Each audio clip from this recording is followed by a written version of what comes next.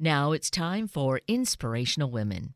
I am deeply honored to meet and to share with you a conversation with a great woman in history, Dr. Melba Pattillo-Beals. Many of us have likely seen her in a historic photo. That's the Little Rock Nine, the 9 brave black students who took on the mantle, federally mandated, to desegregate a high school in Little Rock, Arkansas. Dr. Beals joins us to talk about her young years and her new memoir, March Forward Girl. Dr. Melba Pattillo-Beals, good morning. Thank you so greatly for being with us today. My pleasure, my blessing. And that is such a wonderful way to phrase that. And one of your new recent books, March Forward Girl, Blessings, certainly makes its appearance so many times. But perhaps I'm getting a little ahead of myself. In this memoir, it's your younger years that you are sharing, and I discovered that March Forward Girl was actually your grandmother's kind of encouragement or admonition to you, just march forward, girl. Yes, if I did something or complained about anything as a child, she merely said, hey, march forward now. And don't complain. We don't have time to complain. We don't have to say anything or do anything that will halt your motion forward.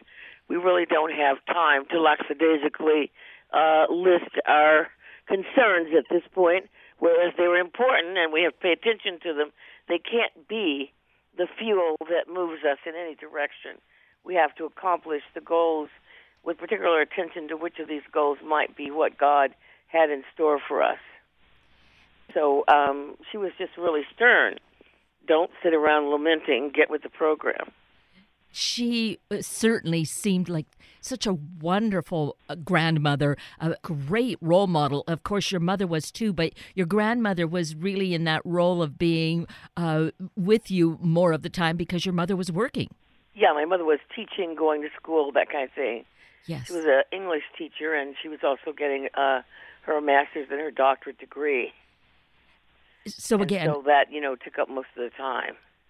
And what an incredible role model again. So it's in that way, it's no surprise that you were the inquisitive, questioning, wondering child, but deeply impacted by all the life around you. And what we need to mention, of course, you grew up in the 40s and into the 50s. That was your youth and teen years. And my goodness, but those. I think we have just this kind of overview awareness of history, but in March Forward Girl, giving us the details of what happened in your life, Melba, it would just stop me, take my breath away. And I think you are giving us a great gift in having written this for us. I hope that this is the Jim Crow era. Leave us not forget this, because there are those who presently would have us go back to it. And I don't know any minority at this point who would revert back to it. I just don't know. And so therefore to want to go back to us is just not going to work. I don't know anybody who's going backwards. And to try and send us backwards will cause violence. It's best for us all to move forward in a collective love fest rather than going backwards and fight about it. And perhaps that's where the real importance and value of March Forward Girl is, so that we understand just how absolutely horrific life was, that anyone who we don't want to go back there, but then reading this, we understand we absolutely, without any question, don't want to allow any kind of a crack in the wall to let us ever move back that way. No. Yeah. And people believe that's possible. Well, that's why we need to have these conversations, why this book, even though it's written for youth, for a junior audience, March Forward Girl, really, as you said, actually, with your book, Warriors Don't Cry, that came out in the late 90s, the same thing happened. It was for youth, but parents and adults really wanted to read it. They really wanted to read it because it's a minute-by-minute, very, very detailed account of my experience of going to Central High School. And all the critics that looked at it said it was tantamount to understanding that process, what we paid and how much of our life that thing sucked in, because it absolutely changed the format of our family, of the course of our growing up. Some people would suffer permanent illnesses from it. Some would die as a result of it. And so it had a lot of influence, whether negative or positive, in all of our lives. And, that too, I don't remember it exactly, but I remember reading about it, certainly in more recent years. The Little Rock Nine, the anniversary of that time was in the news. And yet we had, I don't think anyone really knew, unless you were there in that community, how horrific it truly was, what that was like for you. Maybe you could take a moment or 10 and really express to us how that was for you, Melba. It was, it turned you upside down, because as a human being who's 14 years of age, there is no expectation that this is going to be your fate. This is going to be how you live. This is going to be what is going to happen to you. And so you just don't, there's no space in your head for it. You said, what? You said, you want to kill me? Well, I'm 14 years of age. I don't totally know what death is, nor do I totally know why you want to, nor do I totally understand any legitimacy in your desire, nor do I know how to fight you back. Yes. Take away my existence. You take it away. And so I'm like, okay, ouch, and wow. Just ouch and wow. And at first it just stunned you, and I got such stomach aches, and there was a point in December when I had to be intravenously fed. I couldn't eat or hold down food or anything because it was so startling to me. I was just stuck and fearful. And I remember spewing this out to Dr. Martin Luther King and having him tell me a statement that would begin to guide my life and certainly mature me enough to understand, which was, Melba, don't be selfish. You're not doing this for yourself. You're doing this for generations yet unborn. And he sort of put a focus on it, Yes. And it was really helpful. But also I hated that statement in the beginning. But I had to think about it day after day after day. And it really was helpful in forming, why am I here and what am I doing? And maybe I ought not to do this. So it was obvious you could not have a childhood. You lived in such great fear, even as a very young girl. And the teenage years, high school, which anyone would be looking forward to. And you, too, thought, I am dreaming of that high school. And yet it was so filled with pain. It was going to be what your grandmother said, in God's time. All of this was going to transform, but not in a day, in a week, even in a month, was that going to change. You really wasn't going to happen, no. and I didn't know that. And to this day, it's been surprising to me that there's a 3 steps forward and 22 steps backwards, and 3 steps forward and 2 steps forward, and then 2 back, and it just doesn't happen the way. It's not goes forward in a straight line. It doesn't happen that way.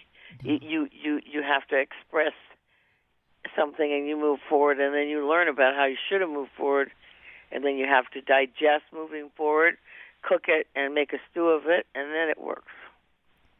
And certainly when you look back, and we are able to look back into your past, we can definitely see that phrase that maybe you were wanting to be selfish, but you sure weren't when you gave up so much, when you were part of the Little Rock Nine that integrated Central High School and actually were able to spend, only part of the year there, really, right? Right, but it's okay. It did what it was supposed to do. It lit a match. Yeah. And that's what we needed to do at that point. And one of the things I think about is now, as an older educator who's taught both in high school, elementary school, and college, I was thinking about this to my colleague, Dr. Roberts, who's also been a professor. And we said, if only we had known then that desegregation is not integration. Interesting. Desegregation is not desegregation is sitting two people in a room, which we basically did at Central High. We sat two different races of people in a room, but that did not mean that they were integrated in patterns of thought and caring. Yes. So first you bring these people together, but you have to come up with programs, activities, and projects that integrate and make them know each other's value, and work together. And that part we didn't understand. We begin to understand it now, and teachers begin to work with it somewhat, but it has to be done because there are many schools in this country that are desegregated, but they're not integrated. And I think, certainly it's happening at the adult level, too. We're the ones that still need more and more educating. And I know here in in Western Washington, we certainly are having more educational programs on race and social justice.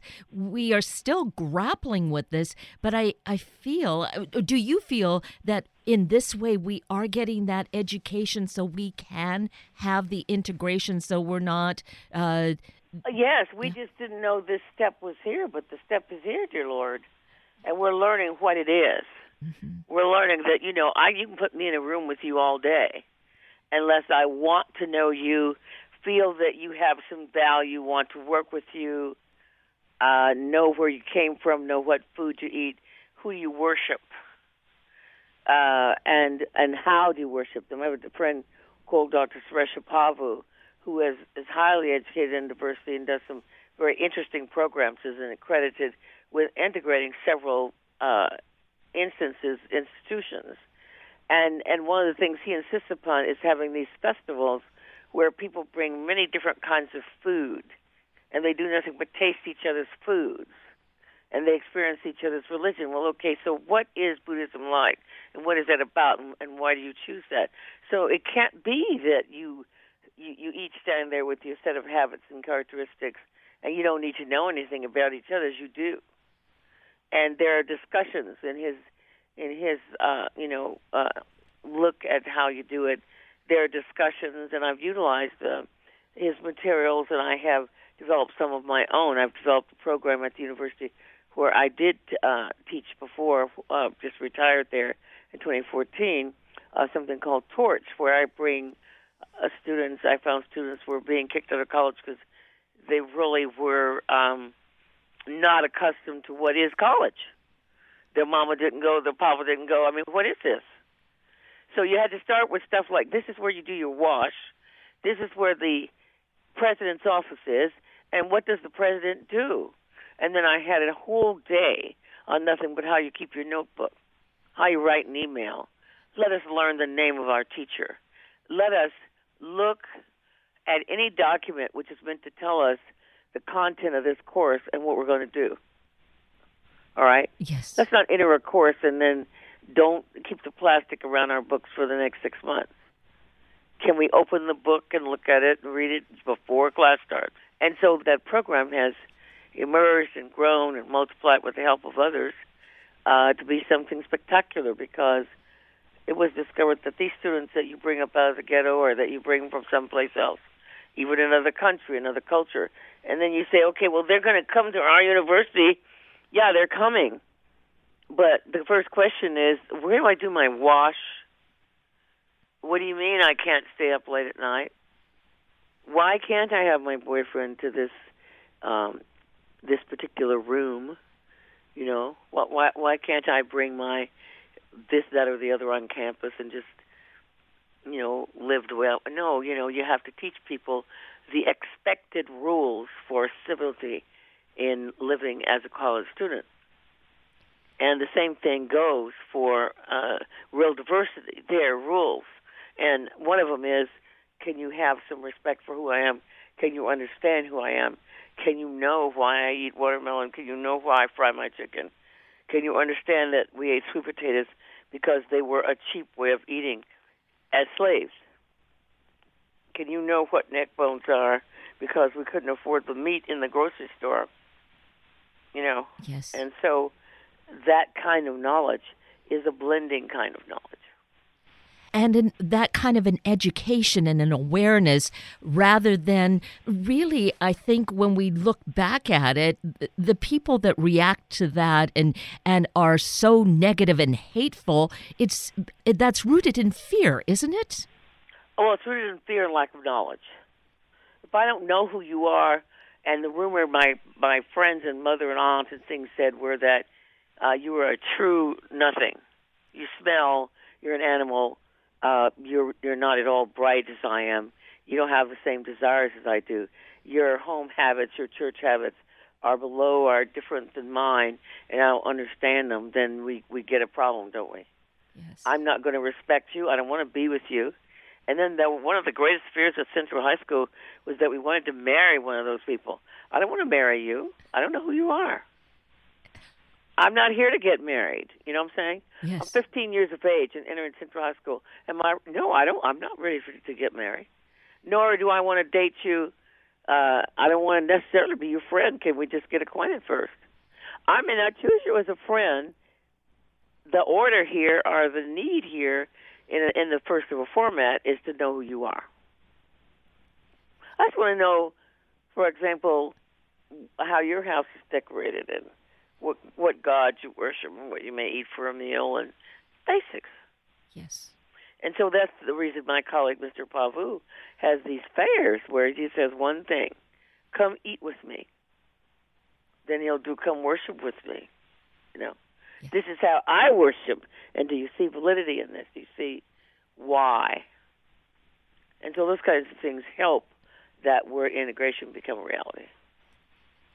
And this is where we have an opportunity to really begin to understand it from a story. From stories, from personal stories, we learn so greatly. And from March Forward Girl, to read what you experienced, as I mentioned earlier, from a very young age, from age 3, you already had that sense about you. Well, the thing is that one of the things I noticed at age 3, that's a very, I think of myself as a child, I wouldn't want to raise me because I was not only psychic but very much attentive to what was going on around me and very grown up in my thought. And I remember saying to my parents, why does this have to be? They would be very intelligent, articulate. My mom was a teacher. My father was from an educated family. And my grandmother read Shakespeare in the evening after working all day for $1 a day in White Lady's kitchens. But at my house, the discourse was intellectual, of the news, what's happening, did you read the paper, blah, blah. And yet when we would, drop in the local grocery store around the block, 2 blocks away it was, my parents would become clucking idiots. They would kowtow, yes, no, sir, yes, ma'am. Their English would change. They would bow. They would just become something I didn't recognize. And we would be standing in line to check our groceries out, and some white person would come right up and step in front. And I'm like, tell those people to move. I don't want to be in here all day. I want to go home. It's going to be nighttime. It's cold. I want to go home, light a fire, and read. I don't want to be here all evening trying to get one meat for dinner. And we couldn't touch anything in the store. If Grandma wanted like a can of baking powder, she had to point, and the clerk would put his hand on it, because the notion was that if anybody black put their hand on any groceries, nobody else is going to buy them, see? Oh. So this was stinko to me, because I said, look, where did we come from, and what set all this up, and why are we these people? And every single day of my life they said, God loves us all equal. And I said, look, you know what? Tell them that they were in charge Jan to June. I'm taking over July to December. If God loves us equally, show me. Show me why they're in charge and we're not. Okay? I want to be shown. I'm tired of this kowtowing. I'm tired of all of that. I want it to be my way as well. I don't want to beg to get on your bus, beg to drink at your water fountain. I don't want any of that. I want to be, you say I'm God's perfect child. My grandmother would tell me all the time, God loves you. There's your picture on the refrigerator. On his refrigerator in heaven is your picture. He's looking at that, and he's loving you, and we're all loved equally. Okay? And so I wanted these people to change, and I want it now. Yes. Not later, but now. And I asked my mom, I said, okay, where'd that come from? And she said, the stork brought you. And I said, well, alrighty then. And I got my sun hat, and I went and I sat with my red wagon in front of the house. I was 4 at the time, and I waited for the stork to come overhead again because I knew he had to bring other babies. And I thought, well, while you're here, Boo, I'm going to put my hand up and I'm going to flag my way out of here. There was something so precious about the way that you wrote that and that you were feeling that. But on the other hand, just the pain of it, that, this is just so awful. This isn't the way it's supposed to be. Yeah, there was that greater sense of awareness. Well, I certainly was aware of what was going on. I don't think I could, overlook it and bury it. And so I was all the time. To me, it was an environment of hatred. I felt the hatred. I could feel it like you feel the cold when you step outside, or when you step outside, the heat engulf you. I felt it, and it broke my heart because I knew all these people thought me to be less than. And I knew I wasn't less than.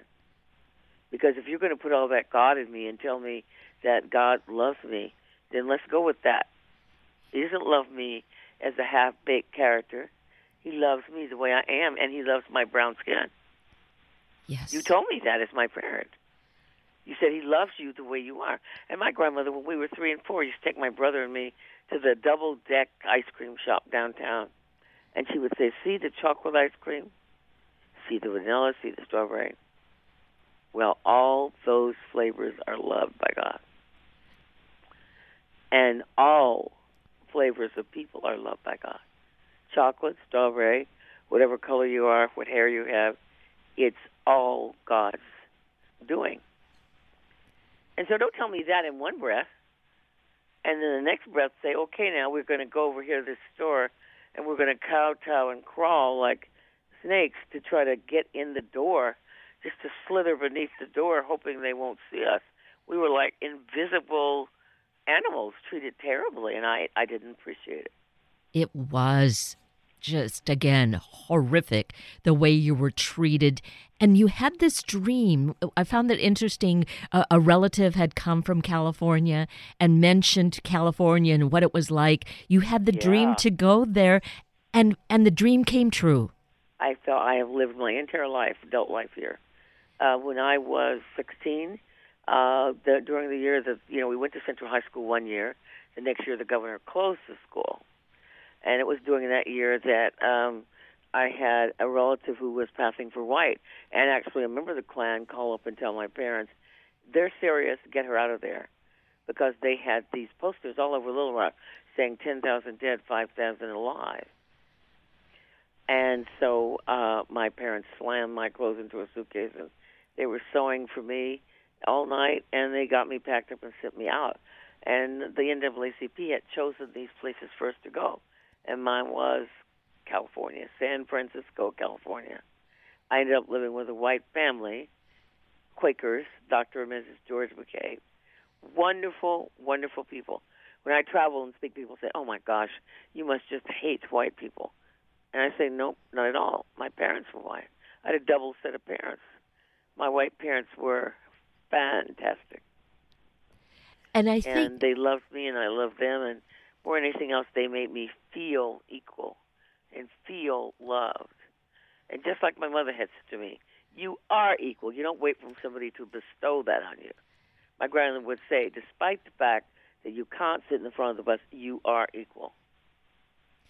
Because you're equal in God's eyes, and that's what is the only thing that counts. Well, I'm going a little bit more than that. I wanted proof, Well, and that's what causes the exploration and moving forward and getting things done. It's just that it does happen in God's time, not in our timing, because when you look back, when you look at your life, what important steps were taken. It's taken a lifetime to have it happen, and we need to, with what we're learning from you and the insights we have, Dr. Beals, we need to really embrace this so we can keep moving forward.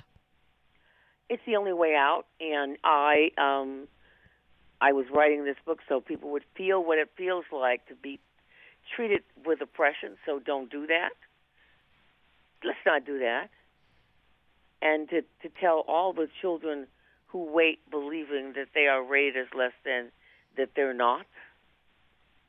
God loves you too. Yes. You are loved by your God, not by mine. I'm not proselytizing. I'm not trying to enlist people for church, to go to my church. Find one of your own that you like.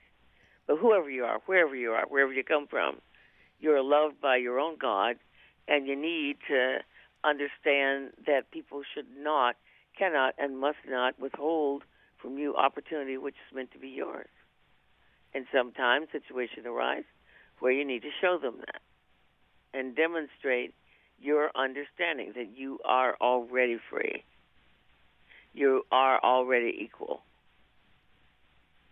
This is such an important work, an important book for all of us to read. So it is quite new. We can find it at all of our favorite book sources. So seek those out and get your own copy. Share it with the whole family. Share it with your friends. Get them to get their own copy.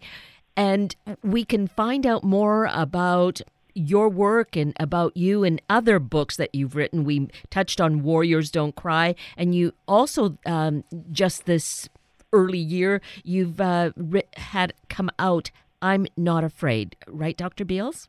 Well, that book summarizes my entire life, all 76 years of it, and why I know for certain there is a God.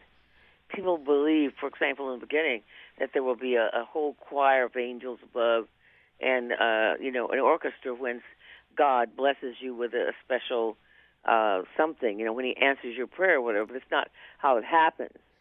It happens very quietly and very surely. People say, well, that's a coincidence. No, it's not a coincidence.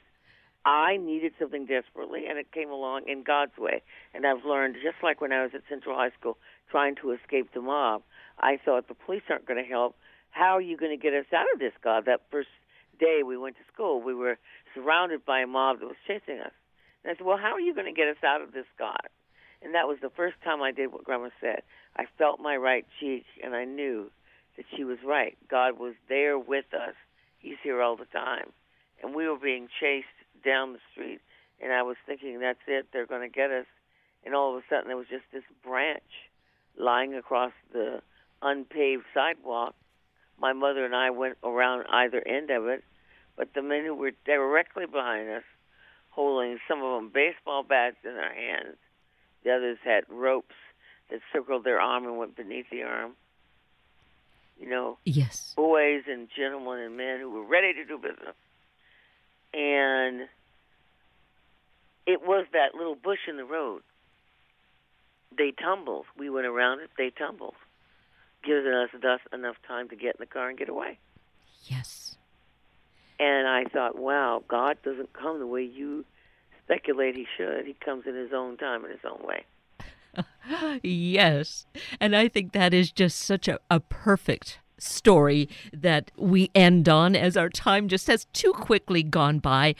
But I so appreciate that you have taken this much time with us this morning, Dr. Melba Pattillo Beals. It's just been so insightful. I can't tell you how much I appreciate the work that you do, and I trust that your words are inspiring so many hearts and minds this morning. I appreciate the work that you do. It's been my blessing to be with you to discuss these items that are so important to all of us in this time. So thank you very much. You're so greatly welcome. And you can find out more about Dr. Beals at her website, her name, Melba, M-E-L-B-A, Pattillo, P-A-T-I-L-L-O, Beals, BEALS.com. And with that, we're at the end of a very full hour of Inspirational Women with Dr. Melba Pattillo Beals and Sunday Morning Magazine with Doug Siegel. I'm Kate Daniels, your host, and I greatly appreciate your sharing this hour with me and these special guests. For details you might have missed or information you'd like to know, please just send me an email, kated@warm1069.com, and I'll get right back to you.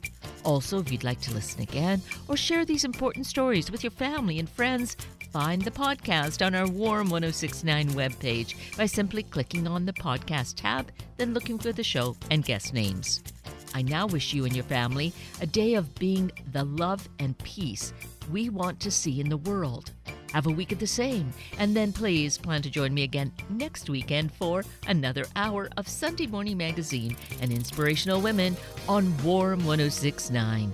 Good morning.